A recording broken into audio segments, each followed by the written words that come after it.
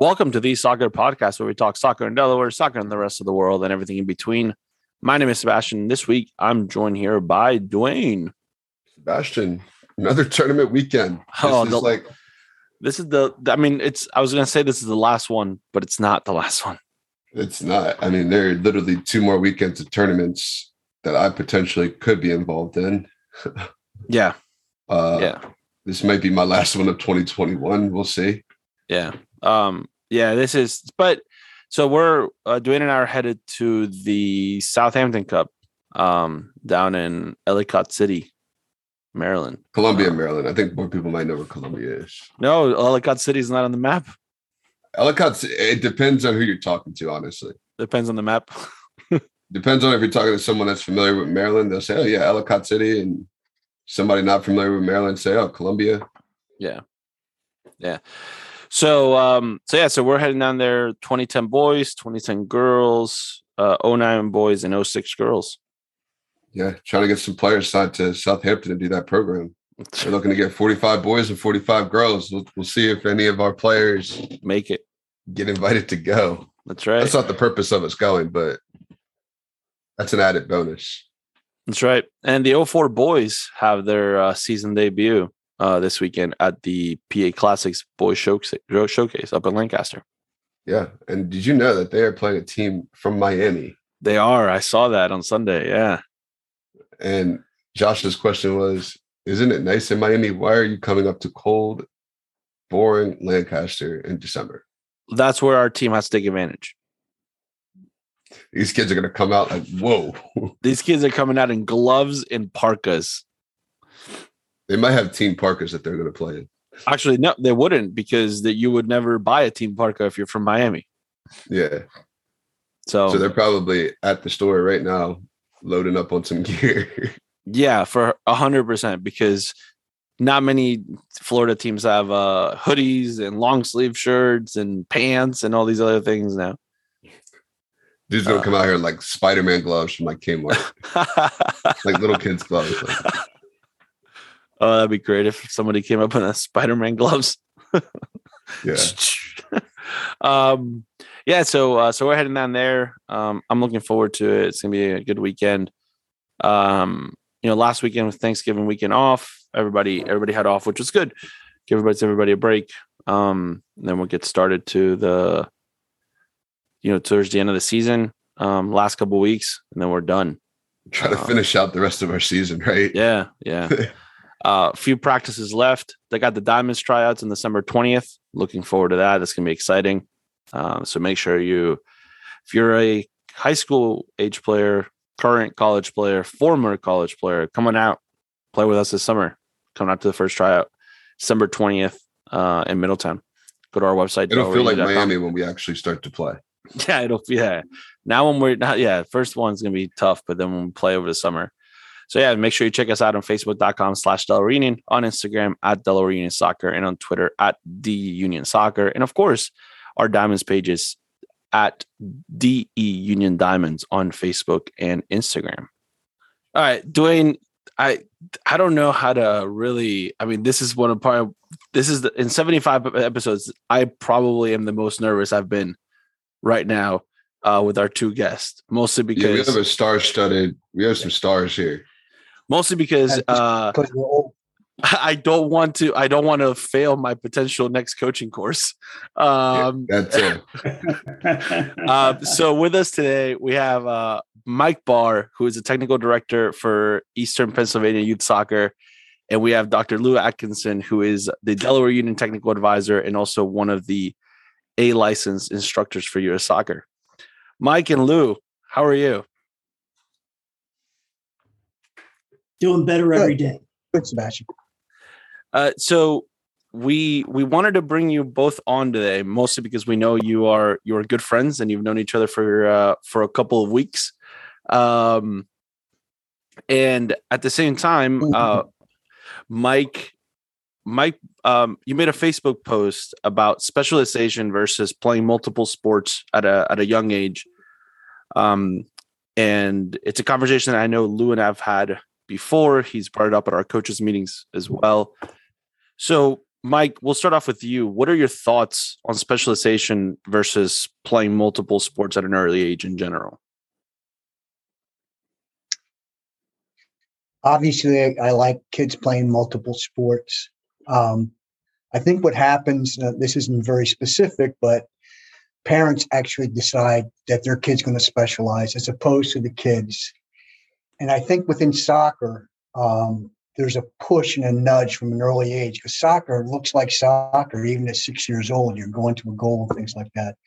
Parents get enthralled, especially parents who didn't play the sport, and they suspect their kid's going to be playing for the union or playing in college somewhere.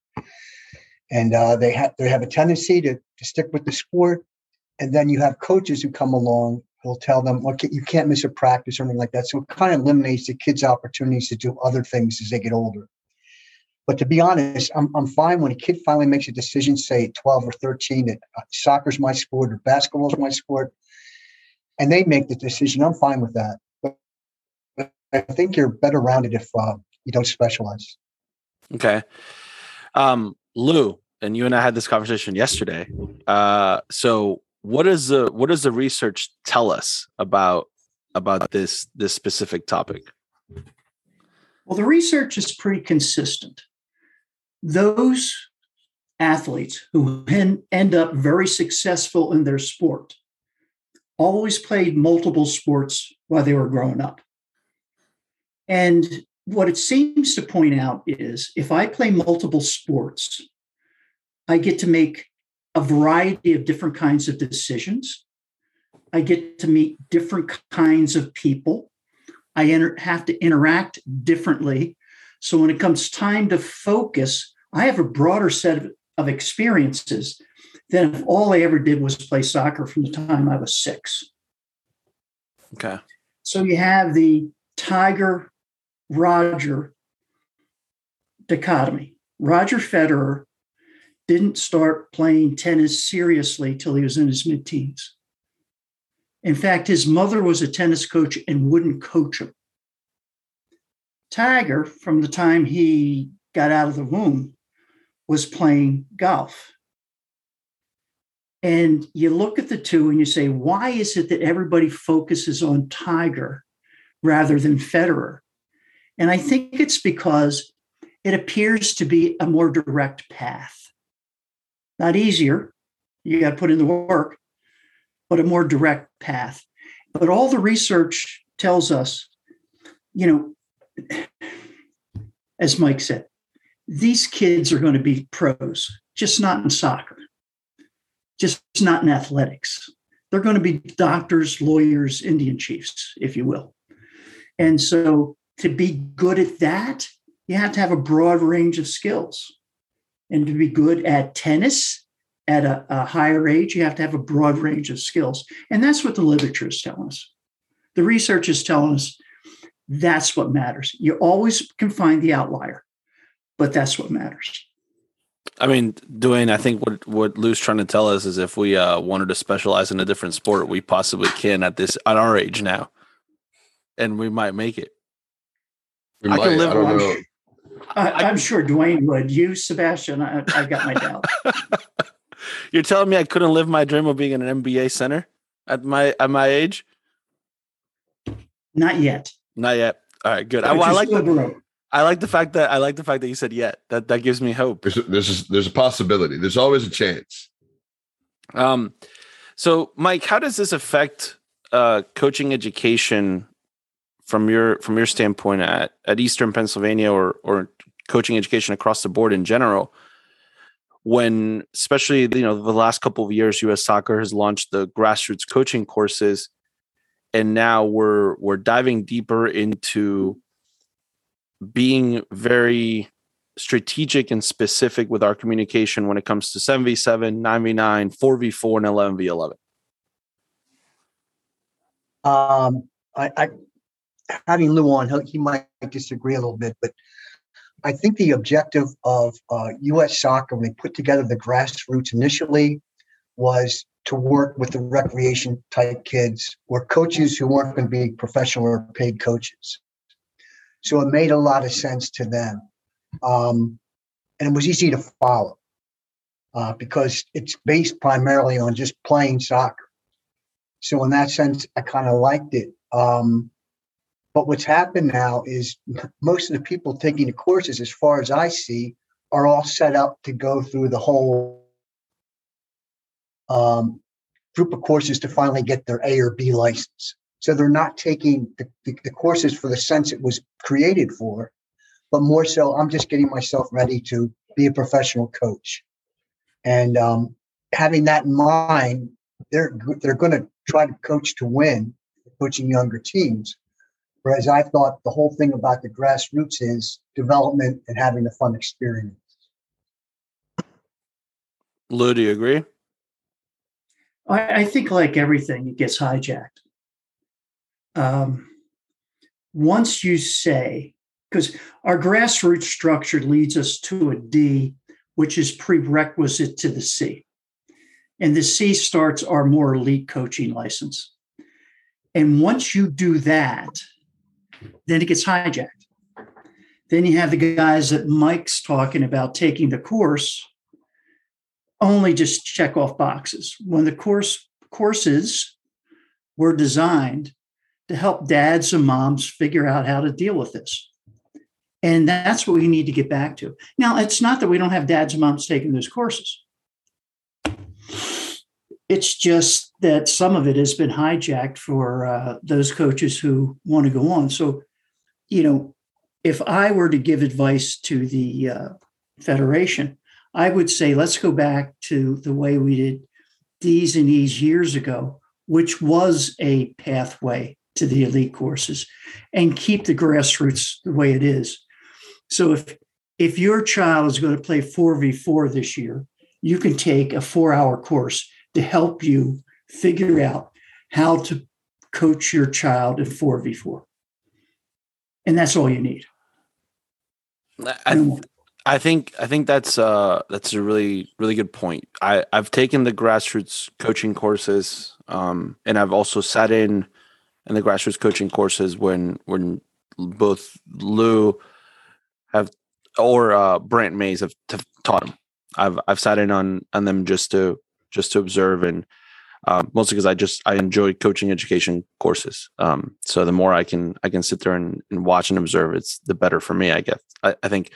And one of the things that I think is interesting is this idea that it's a stepping stone into something more. And I almost, because there is no, for the D course, you have to have the 11v11 in person and then one other online course, and then you can kind of go from there. So there is no time prerequisite of being able to apply what you potentially have learned or picked up on the 4v4 course before you move on to the next one. And I think, where do you think, where does the responsibility fall on actually making sure that the clubs are implementing, or the clubs are checking up on the coaches to make sure they're implementing what they learned in the coaching courses? That's a really good question. Unless you're aware of who the DOC is or who the president of that club, you really have no idea unless you start driving around to practices and checking up on people and see if they're following that. The other issue that I have with the grassroots is a lot of the curriculum is repetitive from 4v4, 77, 11v11.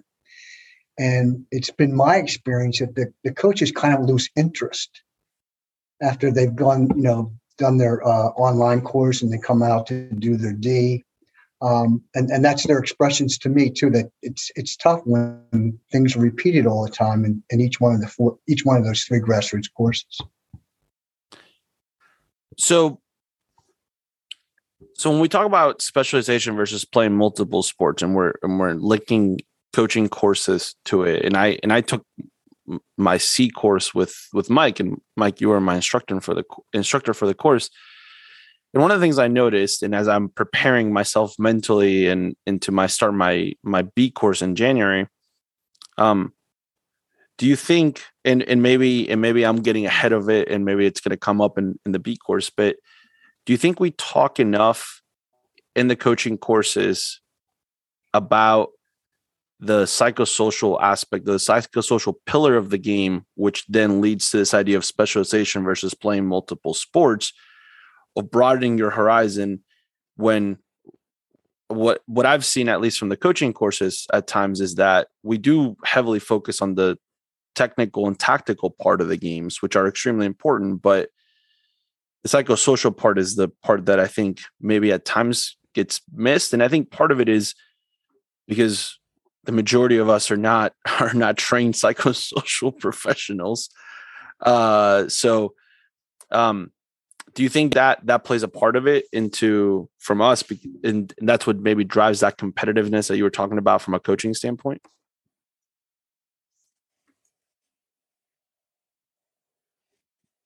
Mike, do you want me to jump in? You have an answer? Yeah, let me jump in on that. What happens as we start going through our coaching courses is we're trying to deal with coaches that are dealing with more elite players. So in the A, what we're saying is, are you dealing with elite under 13 through 19 players? That is, are they training 4 days a week? Are they having the right type of competition? So we've already pushed aside what you've been talking about, because we're trying to develop players now in, MLS next clubs that are going to go end up playing with the first team. That's a different path than what we're talking about here. Most of our kids are going to be multiple sport athletes, are not going to be on that path. And most of the kids on that path, let's be clear, are not going to make it to the first team. Right. They're going to spend a lot of time, energy, money. Well, maybe not money, because, if you're with an MLS team, it gets picked up.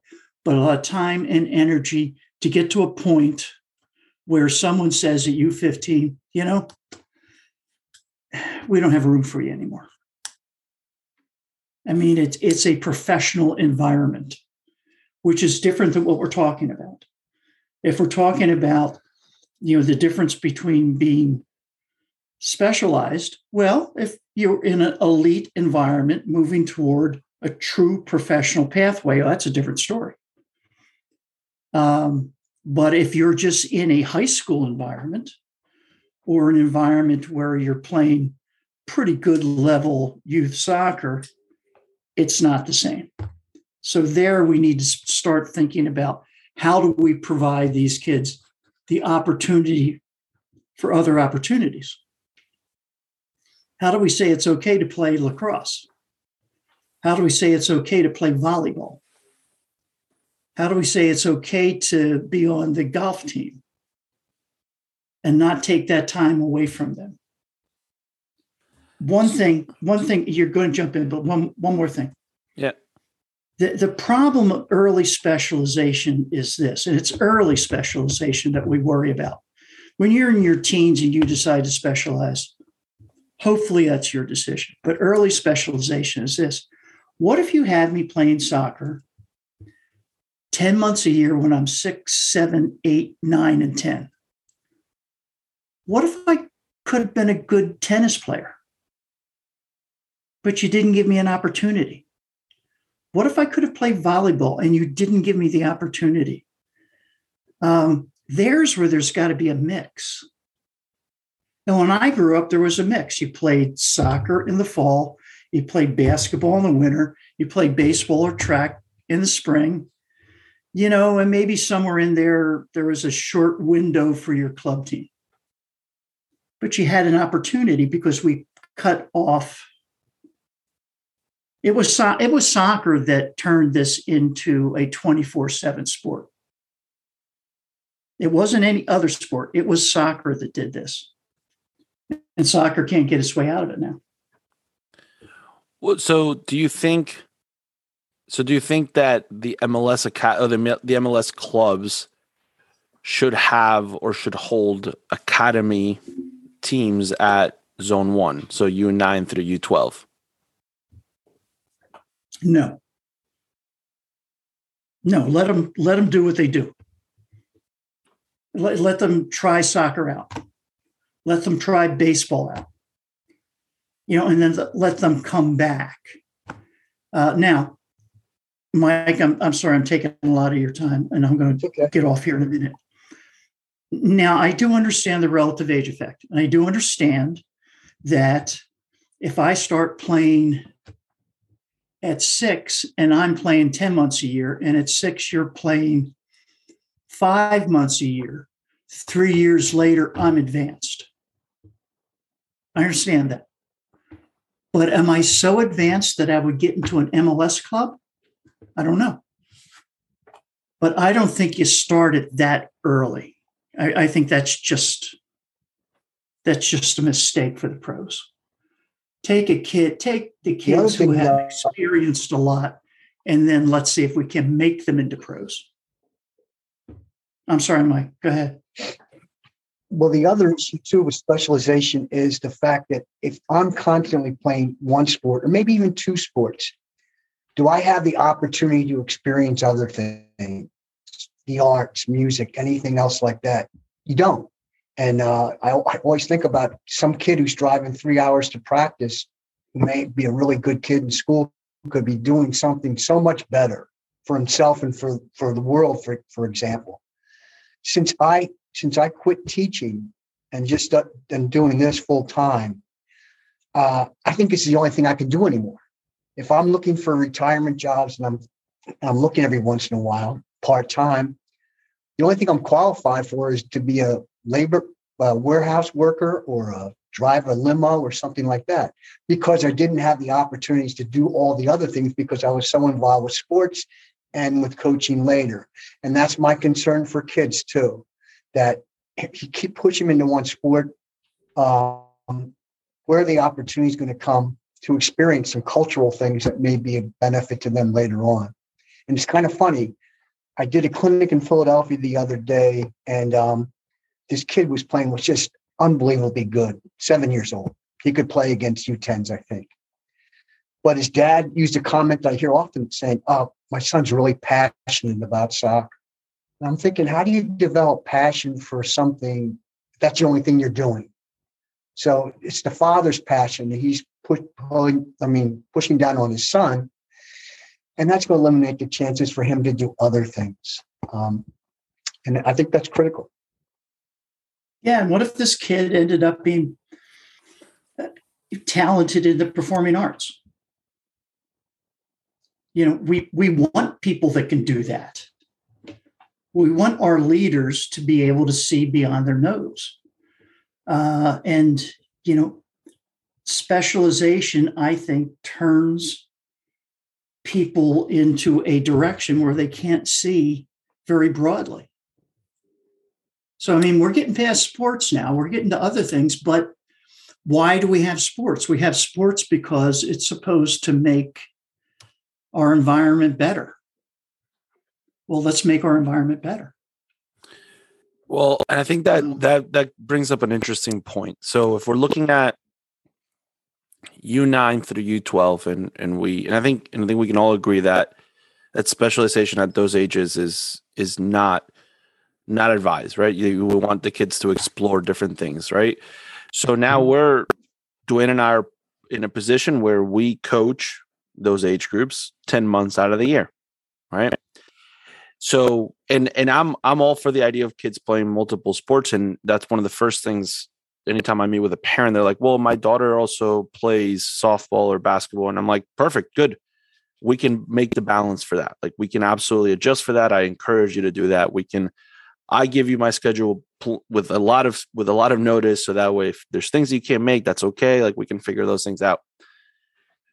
But one of the things I've noticed specifically this year, I think more than before, I think that's where at times technology sometimes hurts us more than helps us, is this. It's been more accessible for us to get cameras, for parents to individually purchase GPS technology and things like that. So now even though we're doing the best we can to make sure that kids do experience different things, we are also putting them in an environment where we're doing video reviews at U10. So what do you think the job or the responsibility of at the zone 1 level is for us as coaches? So what advice would you give, for example, Dwayne and myself? What should we be focusing on at zone 1, and where should we stop? I think that's the key, is where do we draw the line as to, like, you're doing too much at that point? Michael?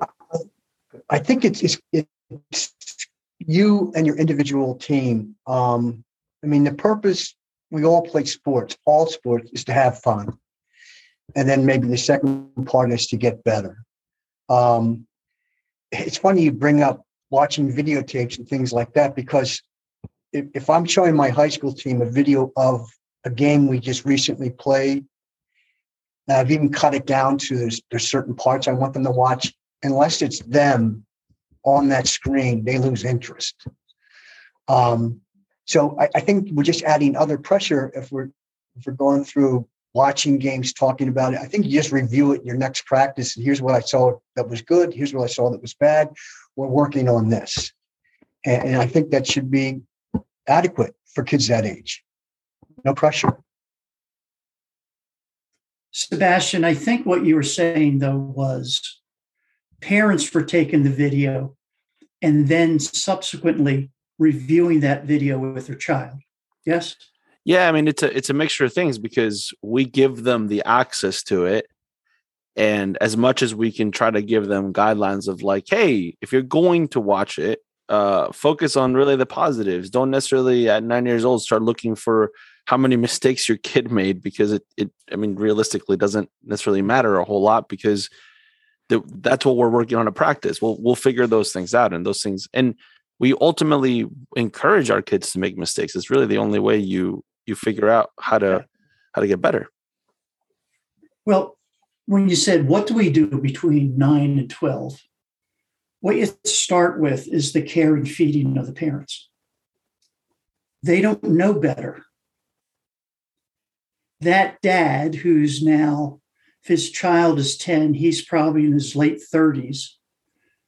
It's been 15 years since he played a high school sport, and high school sports were different then. So, and have never played in a club environment, and clubs were different then. So I think, I would go whole hog into just saying, here's what we expect from you. And it wouldn't be one meeting at the beginning of the season. It would be several, to reinforce and to reinforce and to reinforce. And if they're taking video and doing the wrong thing with it, take the video away. They don't need to see that video. They watch the game. Good enough. Off we go. I think though too, Lew, that it has to be a club policy too. It can't just be one or two teams assuming that. Correct. Yeah. That's right. Well said, Mike. Yeah. And I think with the pay to play thing, these large clubs, they often lose the direction that they talk about they want to follow. Because look at Facebook. Every time a team wins a stupid tournament, there's pictures of them with their parents and things like that. And it just gets annoying to me to see. Okay, especially when they're 9 years old or 8 years old and they're playing in some tournament. I'm just thinking. Well, Mike, recently, one of the surf is a franchise now, and one of the surf clubs were having tryouts for U4s,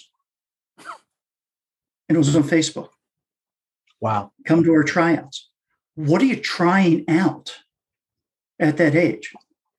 Who's bigger, faster, stronger? That's what you're trying out. So we have to help parents figure out what is the grifter and what is the club that is going to try to develop their child as a soccer player and as a person. So do you think that U.S. soccer should spend, or let me not point U.S. Soccer specifically. Let me just say, do you think in general? I work for them, so let's stay away from that. Well, so let's just say in general, the powers that be, right? And there are multiple different powers that be. Should they focus on the idea of that parent-family education when it comes to coaching education? Should that be a module that's included as to part of what we as coaches have to learn, especially as we look at how we want to? And I think of our staff at Delaware Union, and we have one of our U9 girls coach. She's a former Delaware Union player, played her since she was 8 years old at our club. Graduated from our club, went to is at the University of Delaware, and as a sophomore came back and started coaching. She knew from a very early age that she didn't want to play college soccer or anything like that, but she wants to be an educator. That's her career path. That's what she wants to do, and she enjoys coaching. What do you think? Do you think from a coaching education standpoint, do you think we need to start including that in the modules, or part of what we do for young coaches is that parent education piece? Well, it's funny you bring it up because we do present the parent education piece within the grassroots, but it's 1 or 2 slides. And you may elicit a discussion with them. But for the most part, I'd like to see maybe a video of somebody handling parents at a real meeting, and maybe presenting it that way, that this is how I ran my meeting. Now, you do that, I think, Lew, in the C and the B, the C at least, where they have to address the parents. But I think there should be more talk about not so much the player's role, but the parents' role as kids are playing. It's so tough because if you go to young kids playing, the parents are staring at their kid the entire time. So, and I did that. I was a bad parent for my kids. I pushed them too hard. It was win at all costs. Hurt relationships with my kids. So I'm a big advocate that parents start to recognize the harm they can cause, or the kid losing interest because it's not fun anymore.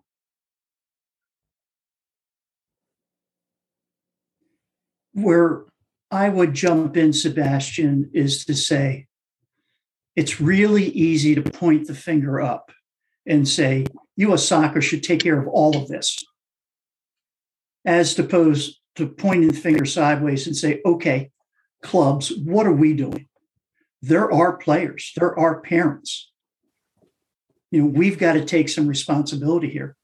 And when you say, well, what is U.S. Soccer doing? Well, there's only so much they can do. Even in the A course, where we spend a lot of time on leadership, the pushback is, no, we need to have more soccer in that course. Less leadership, more soccer. People want the X's and O's. Okay, but there's only so much time we have. And there's only so much time the Federation has.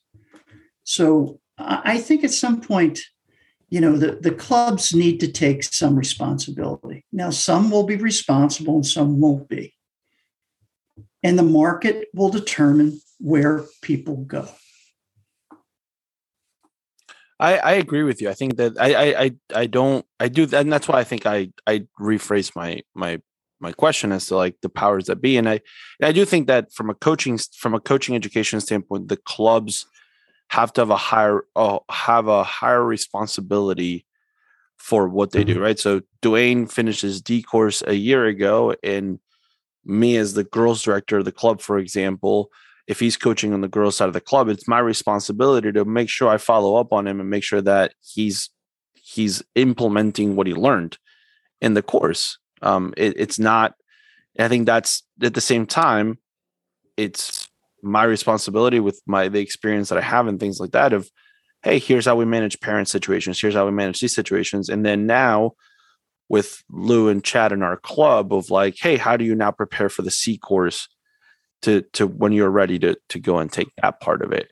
I think the family education part, and I'm glad you both talked about this, because I think that's at times the missing piece is it has to start with the parents. I think at the youngest age groups, and I think that's why we try to at times put our experienced coaches at those age groups, or coaches that we know have a different personality, that are not going to go into a battle against parents, or going to take a U9 team and go, all right, like this is the team I'm going to have from U9 to U18, because this is, for the next 9 or 10 years of their lives, I'm going to be their voice. And I think that we can all agree that there's probably a lot of harm that can be done in that scenario. So I think it's an interesting topic of conversation of the responsibility the clubs have and how we then deal with the parents, because ultimately and Mike brought it up earlier, if the player wants to specialize, if the player wants to do something, then that's a different story than the parent wanting for their player to do that. And I think, Mike just said it, the kid has a lot of passion for playing at 7 years old, and that's really all they know. So how can you develop passion? So last question for both of you.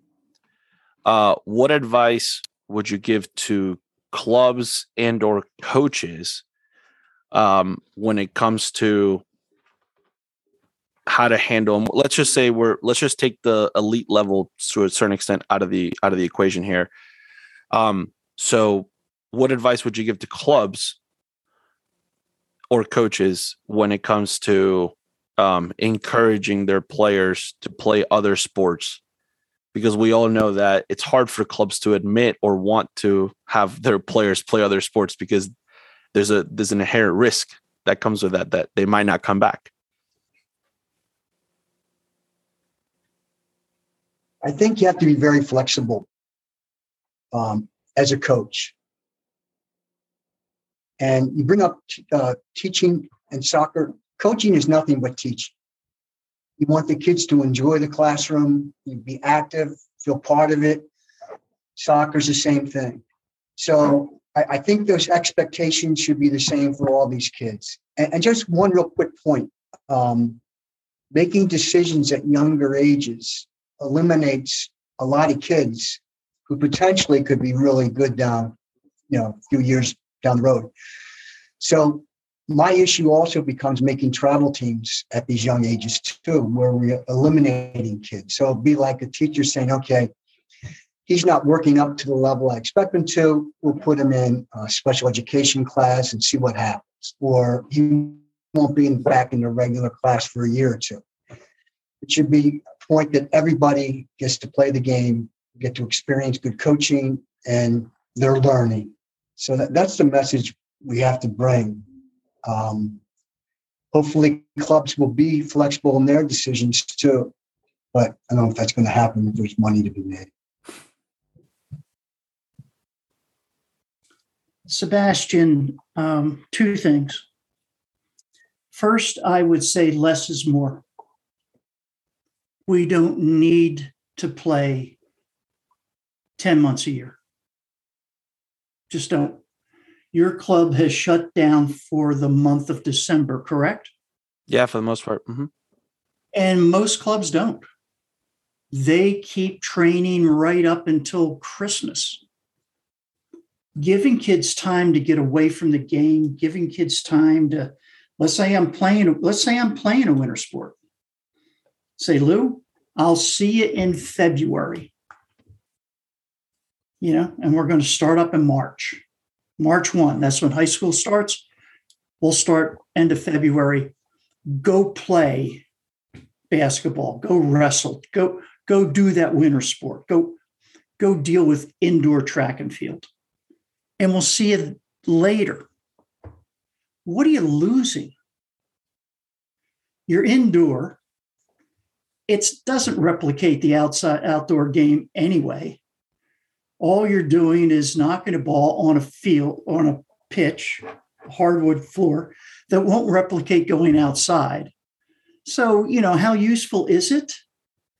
I don't think it's that useful. If you didn't do that, you wouldn't lose much. So less is more to begin with. And the second thing is, I'm going to follow up on Mike about traveling teams early. One of the things we know about the relative age effect is those early teams are mostly made up of kids from the first half of the birth year, which means half of the kids we should be developing, we throw away. We got to develop all those kids. Now, it may mean having 2 different kinds of leagues or conferences for them to play in. But when you look at the idea that we're throwing away half of our kids every year from U8 to 12, how are we developing players? So tied in with that, Lew, too, is so we're making a team of what we think are the better players and ignoring the other kids. I recommend the clubs to carry 2 teams if they have the number of players, and then mixed ability as opposed to this is my first team and this is my second team, especially at the younger ages. Because I'm sure all of you have seen kids, you look at them and say, this kid can't do anything. And then 3 or 4 years later, you're looking at him and go, this kid's really good because somebody gave him a chance and he felt part of something. So I think it's important that if I ran things, I wouldn't have travel until at least 12 and just have good rec programs, inter clubs nearby. When you hear of U9 teams traveling 2 hours to play a game, it just doesn't make any sense. They used to have a thing on the MLS game of the week. At halftime, they would have a team, a youth team that they would feature. And they always had won about 100 games a year. And you asked yourself, who were they playing? They weren't playing anybody good if they could win 100 games. So it was all about wins. It wasn't about development of those kids. So everyone's looking for those Scott soccer points. Right. I'm sorry. I stepped on you there. No, I was saying that everyone's looking for those Scott soccer points. No, sorry. Go ahead, Mike. Yeah. Got it. Yeah. So we want things to be inclusive as opposed to exclusive. And that's always mentioned through every course that soccer should be inclusive. And it just doesn't happen. There's a lot of different reasons why it doesn't happen. So I'm teaching an A course, and we're talking about elite clubs and what happens when you let a kid go at 16. Where does he go? What do you do for him? And I'm saying to the group, and there's a guy from Sporting Kansas City there. I said, are you cutting these kids loose just to win games? I mean, can't you develop them more? And his answer to me was, Coach, if I did what you asked, they'd fire me. I'm supposed to win games. It's that simple. And I said, well, what do you do with the 16-year-olds that you let go? We let them go. We don't find something for them. We don't have another pathway. Now, that's a professional club, and it's pretty ruthless with professional clubs. It's not just professional clubs, though. I mean, we tried to set up a tryout date for all clubs in Eastern Pennsylvania. They had to have it before May. And COVID kind of screwed everything up. We had a lot of teams on board. But right now, we have teams choosing their team for next year in December and January. So they're actually making cuts before the whole spring season is completed, with no thought of what they're doing to the kid playing and their families. So it just becomes really strange at times. Well, so I hope we answered all of your questions, Sebastian. You did, and I think after another 50 popped up. But one last thought on your Lew, on what you just said about the MLS and losing kids. or cutting kids, letting them go. I think the other part of it is I think you potentially you lose a fan.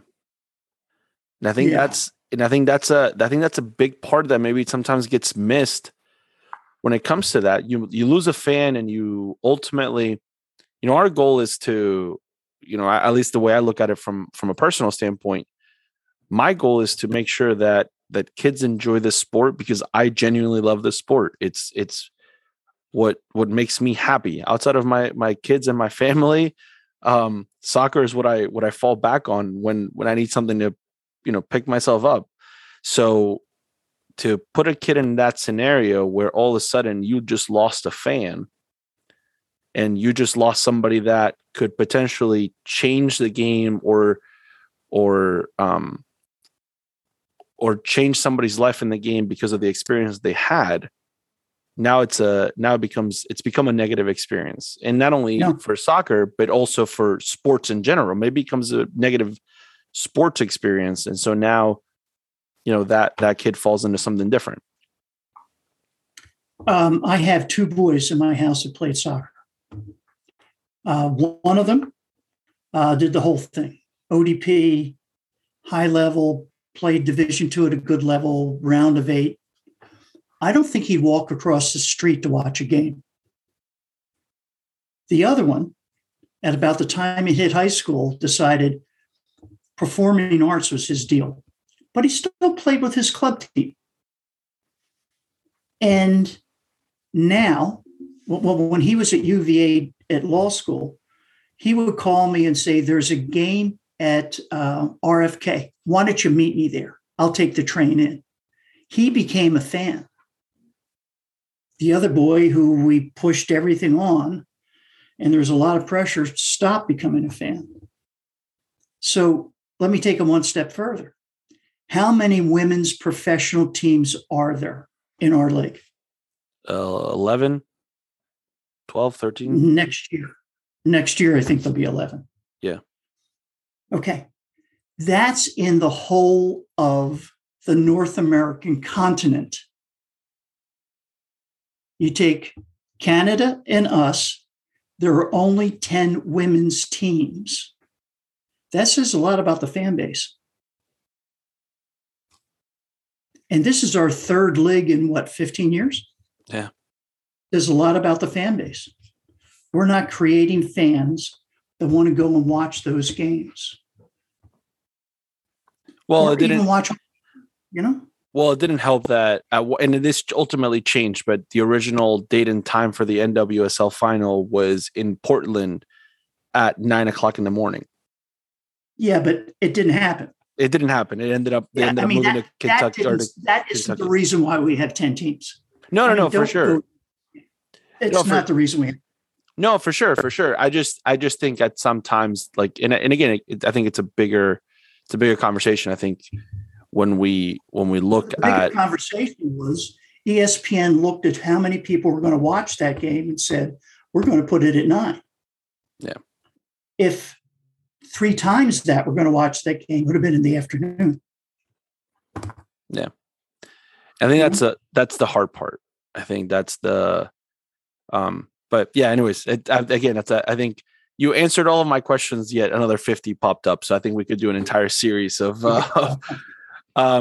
but so Lew and Mike, I very, very, happy that you came on the podcast. So thank you so much for coming on today. As anytime I've talked with both of you, I always learn something. I always pick something up, and I always, find a way to now I have to go learn something new. I have to go answer those questions that I've now got in my head. So I'm excited for that. So thank you so much for coming on the podcast. I really appreciate it. And thanks for always teaching us something new.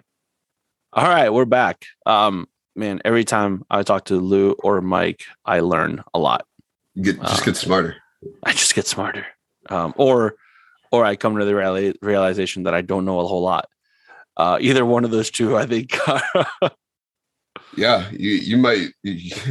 Every time Lew walks by one of my training sessions, you could run it for 5 weeks and say, okay, I've mastered it. And he's like, hey, you should have just done this. Like this little thing, and it's just like, you got it, Lew. Yeah.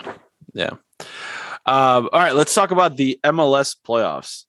Crazy MLS playoffs. It's nuts, right? Absolutely it's just crazy how it's turned out. So it all started Thanksgiving Day, right? So we talked about this last week. Colorado, Portland. Right? Yeah, Portland against Colorado. Portland winning, which is a bit of an upset. So far, I mean, Philadelphia is the only in the semifinals. Philadelphia is the only one that's won at home. We're gonna win at home again too. I'm hoping so. Real Salt Lake beating Sporting Kansas City, and I watched that game, and it was really, really interesting to watch Sporting KC because at one point, the head coach for Peter Vermees is sitting there after Real Salt Lake scores their first goal, and you could hear on the broadcast he's going, come on, let's go, like, let's step up and play, because you just see everybody's head dropped. And I've been to that stadium. That stadium has a great atmosphere in Kansas City, right? Oh yeah, I've been there. It's a fantastic stadium. And then Real Salt Lake, Bobby Wood, who was in the USL a few months ago. Bobby Wood. If you were trying to figure out, oh no, did Bobby Wood retire from soccer? Nope, he did not retire from soccer. Bobby Wood came in and he did retire from soccer. He retired from top level soccer and went to the MLS. It came in and scored a 91st minute goal to put Real Salt Lake into that semifinal against Portland. Yeah, I mean, Real Salt Lake just had their backs against the wall and just decided you're going to hide or fight, and they decided they're going to fight and fought their way all the way to the Western Conference Finals. Yeah, so now they play Portland, which Portland's going to be without two of their starters at least. Sebastian Blanco out with an injury, and then he came off hurt pretty bad, and then Darren Esprilla off with a red card, so he's suspended. I don't know who that is, but that Blanco that's yeah. So is it at Portland? It's at Portland, yeah. Yeah, it's a tough environment to go to too, though. Yeah, that is one stadium I want to go to, but yeah, it's always sold out. And then the Union, coming up big in PKs. Saved by Dre. 2-0 PK shootout. Shout out to Dre. Put the team on his back. He said, hey, I got this. Yeah. He's a good goalkeeper. Big time. His weak point is goal kicks and technical ability, but like when it comes to making saves, he's got it. Yeah. And then the other game, which I thought was the result that we wanted. You and I were texting back and forth about it, but so New York City FC scores an early goal. New England scores a goal 6 minutes later. So 10 minutes in, we're already 1-1. And then the next goals don't really happen until the 109th, 118th, and 109th, 118th minute. And then we go to New York had the lead for a total of 15 minutes the whole game. They won the game. Yeah. They won the game. That's crazy. Yeah. So your boy scores a goal and gets thrown out. Golden Boot winner, man. He said, I'm going to rest for the final. Well, he's trying to rest for the final. He just got it early. Starts his off season. Yeah. He's on the beach somewhere. That game was crazy, though, towards the end. Because, I mean, NYCFC was literally, once he got thrown out, we're literally playing with 9 players because the right back was cramping up and couldn't move, trying to defend for his life. Yeah. He was literally over there. They were attacking him hard, and he was literally over there defending for his little life with one leg. Yeah. Peg leg. Yeah. There's nothing they can do about it. So, and then Mike Barracario's boy, Tejan Buchanan. That's right. with the assist. With the assist. He had a good game. Yeah. So ultimately, so now, the Union host on Sunday at 3:00 against NYCFC. So is there a possibility of the Union hosting the MLS Cup? Yes, there is. I know this. So Real Salt Lake has to win. Let's go. I got my Nick Raimondo jersey still hanging up. And obviously the Union have to win. I got my Freddie Adu Real Salt Lake jersey hanging up in the closet. Which actually, this spurred an idea that I had. So I came up with a new game that we're going to debut next week, hopefully with our guest that we have lined up for next week. I got a new game that we're going to play based on this MLS playoffs thing. Okay. So we're gonna play a game. Who's that player that didn't play a minute that plays on this team? Who's that player that's still playing but just hasn't made an appearance? Close. It's close to that game. Who's ring chasing? Who's in it just for the rings? Who's in it for the jewelry? All right. So let's talk about the other big news of the week. This news. I mean, you have to talk about it. You don't want to talk about it? Man, it's upsetting to see who won this. No, it's not. Absolutely should be a riot. It should be a riot going on in Europe right now. No. All right, let's talk about the Ballon d'Or put out by France Football. Robbery by France Football. This was the 60th anniversary, 65th anniversary of it, right? 65th anniversary. I think it was 65. Yeah, 65 years. So Messi winning the Ballon d'Or. Absolutely was not deserving. Robert Lewandowski was the best player in the world this year. Showed it. He still is the best player in the world this year. I voted for him. That's the true winner. I'm going to disagree with you because I think Lewandowski should have won it last year when Bayern won the Champions League. Well, you know what? They didn't even award it last year. They didn't award it. Given it to him this year. They didn't award it. And that was part of Messi's speech was that he should have gotten it. Part of Messi's speech was he should have gotten it.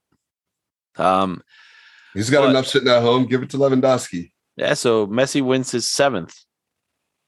He's got 6 more at home, so he can give the 7th one to. Yeah. No, I mean, listen, I watched almost every single minute of the Copa America this year. And to watch what Messi was able to do with that Argentinian national team at 35, 36 years. No, he's 35. He's a year older than I am. To watch him do what he did at that age, it was impressive. He had the most goals of the tournament. Sorry, he's 34 years old. I don't know why I confuse it. He's born in the same year as me. He's just born 4 months earlier. He's 34. To watch what he was able to do, he had the most assists of the tournament, and I think broke the record for most assists. And he had the most goals as well. So he got most assists and most goals. And this is your first major tournament with your national team. Let's be honest though. Poland ain't never coming out here winning the UEFA nothing. That's fine, but I mean, listen, I was watching ESPN FC and they were talking about this. Luka Modric won it a couple of years ago, right? 2018, he won it. Right. Because of what he did with Croatia in the World Cup. The players that play for Croatia. You're telling me Croatia is that much different than Poland? Croatia arguably had one of the best central midfield tandems ever. That's fine, but you're telling me that Croatia's that Name much another different. Player that plays for Poland. Wojciech Szczesny. The goalkeeper. Yeah, Szczesny. Yeah, I was looking for a goalkeeper. You can't win anything with a goalkeeper and a forward. I don't know. I still think Messi deserves. Poland and Norway should merge. Now it's a merger. Croatia. Yeah. Poor way. Oh, Poland and Norway. Sorry, Poland and Norway. Poor way. But you're gonna have the two best players who play in the same position. Absolutely, they're just gonna score goals, and then you can put Wojak. You can put Wojak in goal. There you go. Play a 4-4-2. Playing as 8-2. Just give them the ball. Just give those two the ball, and they'll figure it out. They'll figure it out. I will admit that watching the goals that Lewandowski scored during the Ballon d'Or presentation, they were showing this top 10 goals of the year, or something like that, and his ability to receive a ball inside the box and then shoot is absolutely impressive. Yeah, that's why I should have won the Ballon d'Or. Yeah. Well, it's still not better than Messi, but the women's Ballon d'Or goes to Alexia Putellas from Barcelona. Barcelona having they stacked it up. 3 players in the top 10. They had like 2 in the top 3, right? Yeah, they had the top 2. They had the top 2. Yeah, they had the top 2. Yeah, Jennifer Hermoso. Now, granted, Barcelona also won the treble this year, so Well, at least one of their teams is winning something. Yeah, that's true. Yeah, and then Martins is the other player. She came in 5th. No USA. Sinclair sneaks representing North America up there. Well, same thing as Ashley Lawrence and Jessie Fleming. Where are they from? Canada. Oh. Yeah. No USA player this year. Carly Lloyd retired. So they were like, you went on this like 6-month retirement tour. We're not putting you in the Ballon d'Or. We don't care that much. And Gianluigi Donnarumma winning the Yashin Trophy, best goalkeeper. It is what it is. I mean, he was voted the best player in the Euros, so you would expect that he would. Yeah, I guess for Italy, right? So yeah, that makes sense. I mean, played in a subpar team in Milan. That now they're good, I guess. But I guess when he was there, they were. I was going to say he's probably giving up a lot of goals in Milan. Yeah, but so there's your Ballon d'Or. Yeah, Golden Boy. Yeah, Pedri winning the youngest player or the best young player he had also won the Golden Boy award that year. So. Yeah.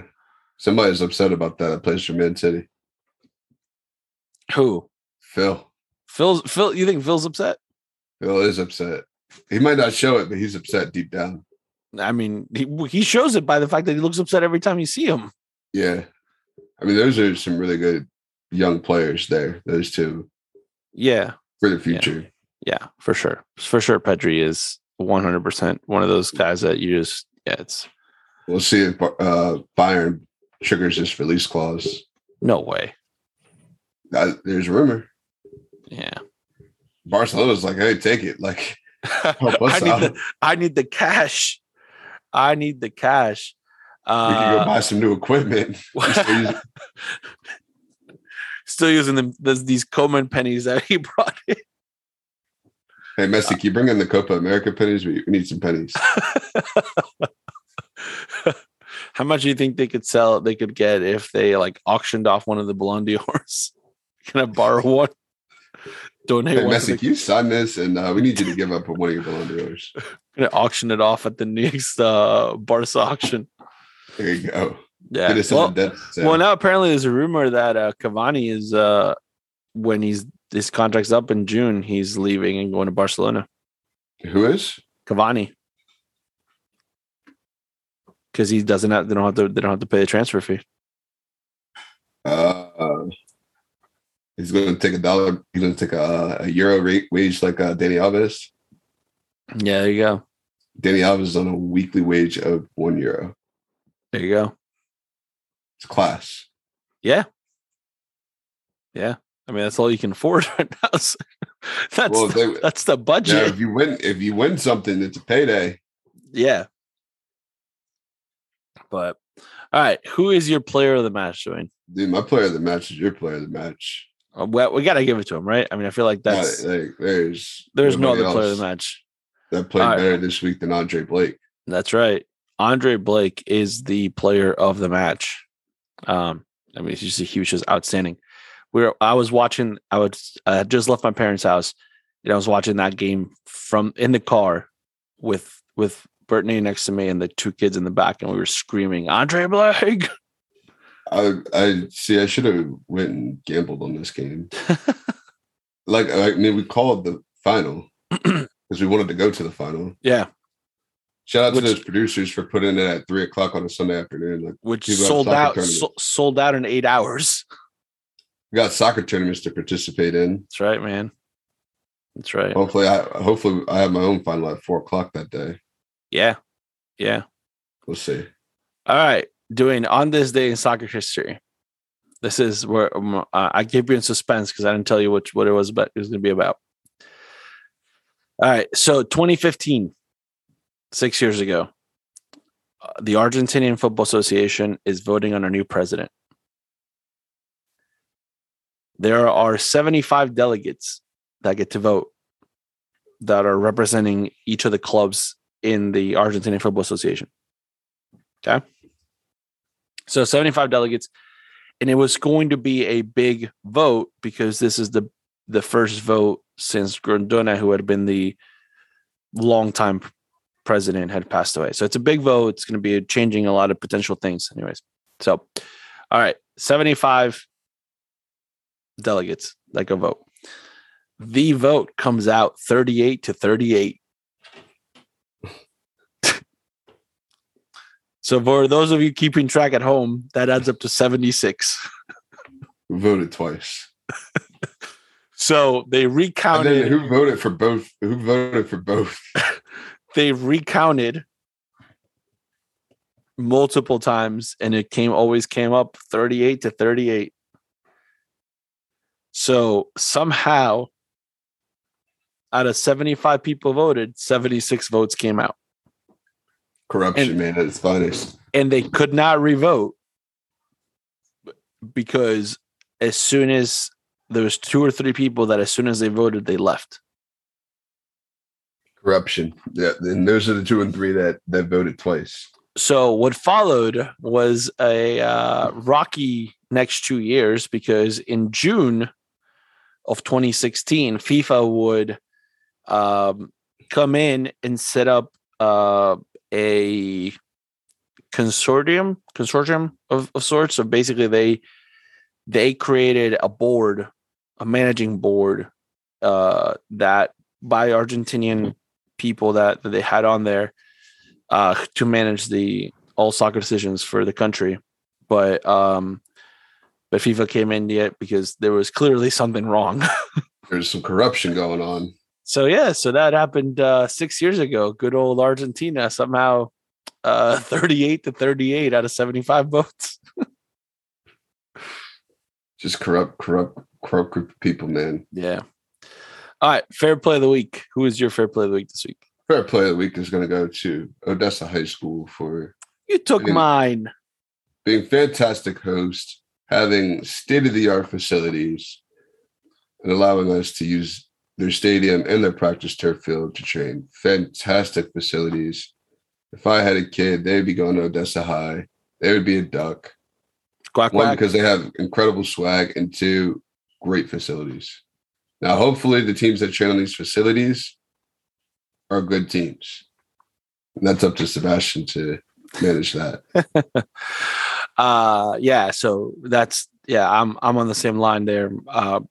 The Odessa High School staff for being super accommodating, and the Apple School District for allowing us to use those fields this winter. I'm proud to be a Duck, so I'm happy. Quack, quack. Quack, quack. Yeah. Make sure I get some swag. I like that stuff y'all got. Yeah. Oh, you missed it. I was wearing my jacket the other day. Yeah. You guys open up your swag store. I'll let you know. Give me a call. Maybe in a couple of years. When our new uniform is up again, maybe I'll go Jordan. Jordan, it's fine. Be the only club in the state. Yeah. Let's do it. All right. Well, with with the quack quack on our hands or our minds, we'll say thanks for joining us this week. And remember, always receive the ball on your front foot.